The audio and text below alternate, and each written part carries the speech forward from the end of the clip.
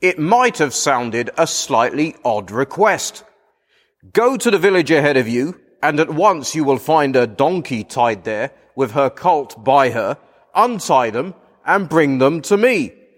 But those 2 disciples didn't question it. They simply got on and did as they were asked. Here we are, on the way up to Jerusalem. Clearly Jesus had been planning ahead so that he would arrive, if not quite in style, then in the appropriate fashion. These donkeys would create the right stir. It's the prophet Zechariah who provides the interpretive key to what's going on here. Matthew brings him in there in verse 5. Say to daughter Zion, see your king comes to you, gentle and riding on a donkey, and on a colt, the foal of a donkey. Way back in Israel's history, when Jacob looked at his 12 sons, those who were to inherit God's promises, he recognized that the true ruler of God's people would come from Judah. As he seeks to portray the prestige of that future king, Jacob speaks of his tethered donkey and colt. The location given here in verse 1 is the Mount of Olives. Centuries earlier, there was an occasion when King David found himself on the Mount of Olives, walking away from Jerusalem, suffering rejection as Israel's king. A loyal servant thought it fitting that David and his family should be given a string of donkeys to ride on, and so he brings these to them. Some years later, when it came time for young Solomon to be anointed king over Israel, he rides out on the back of David's mule to cries of, "Long live King Solomon." So, choosing to arrive in Jerusalem in the way he did, there's no mistaking the claim Jesus is making. It's as Zechariah foretold, "See, your king comes to you." The donkey and the colt are the dead giveaway. But this whole episode hasn't been planned simply to tell us that Jesus is king. Rather, it serves to tell us something specific about this king. Think of all those things that could be said about a king, and those things that you'd expect to hear said about a king. Think of all those things that could be said about Jesus, and those things you'd expect to hear said about Jesus. And now imagine that you had to settle for saying only the one thing. What would it be? Well, notice what the one thing is there in verse 5. This king who comes to us is gentle. Gentle. That's what this procession up to Jerusalem serves to put on display. There's a detail here that is unique to Matthew's account. The disciples bring a donkey and a colt to Jesus. Why both? It's so that Jesus can ride on the colt. An untamed colt wouldn't take kindly to being ridden unless its mother was right there alongside it. Then it would be more obliging. So here's the picture. There's the donkey, sturdy and strong. That's where you'd expect to see Jesus seated. But where is he in fact seated? At least for part of the time, he is seated on the colt. In other words, he is still lower down. That would be quite a sight to behold there in those crowds. All this serves to underscore that Jesus comes as the truly gentle king.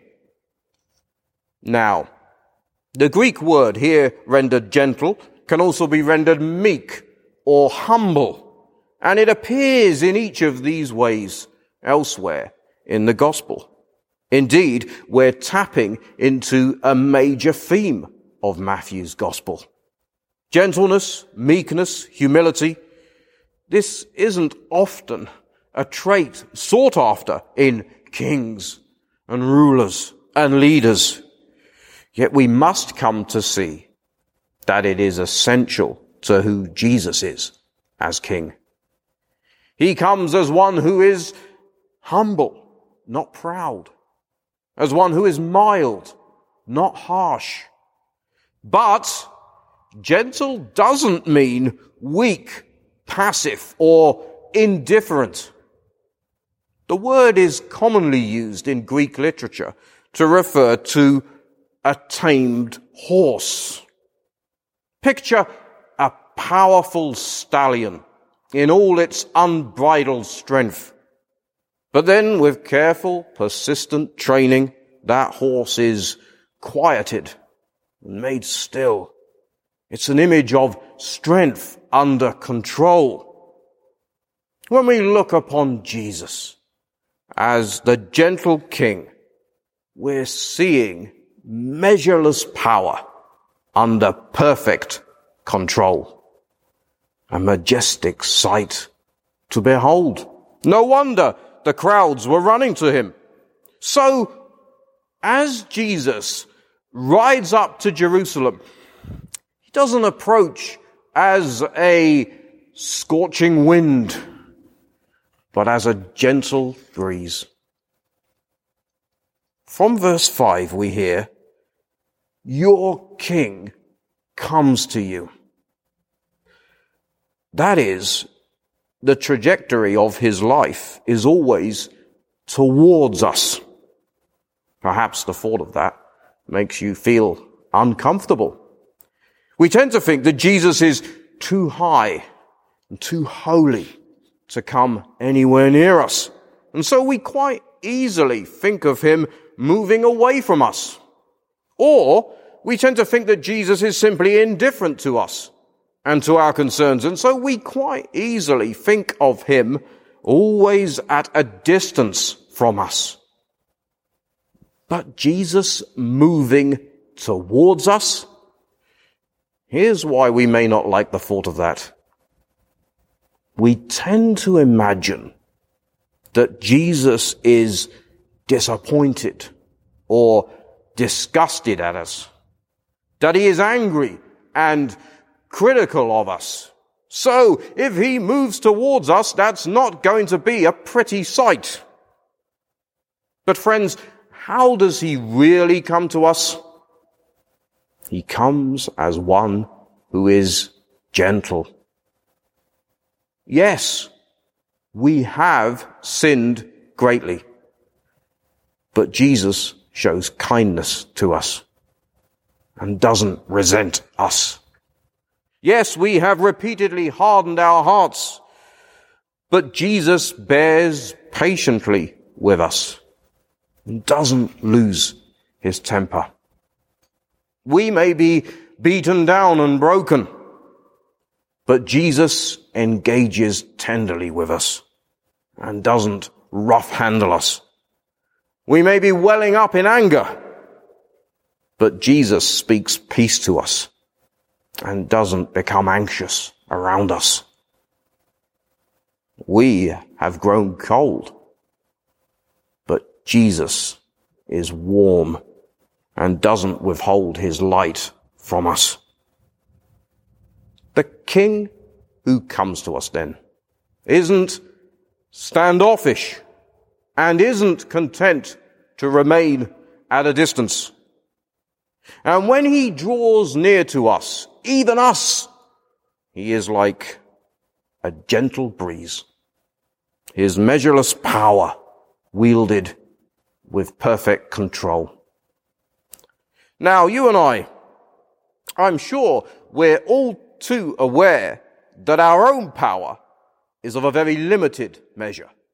But we all do possess power in some measure. How do we wield it? There in your workplace, it may be that you are the king. Everyone looks up to you. Or in your workplace, it may be that you're definitely not the king. Still, the chances are that someone in some way looks up to you. They are more junior in the sense that they have less power than you. How are you towards that many or that one? You see, earlier in Matthew's Gospel, in chapter 5, verse 5, Jesus has taught his disciples this: "Blessed are the meek, for they will inherit the earth." The meek is the same word again, meek or gentle. Jesus' expectation is that as he is gentle, so we too will be gentle. As it is with the teacher, so it will be with the disciple. As it is with the king, so it will be with his people. As Jesus moves towards you and I and is gentle with us, so out of what we have first received, we can move towards others and be gentle with them. Think then of that colleague in your workplace who has done you a great wrong. You can start to act kindly towards them. One simple act of kindness following on from another. This instead of resenting them. Think of that colleague who is beaten down.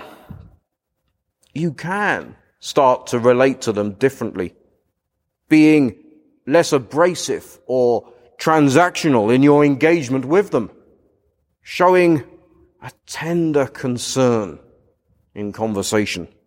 This instead of burdening them further.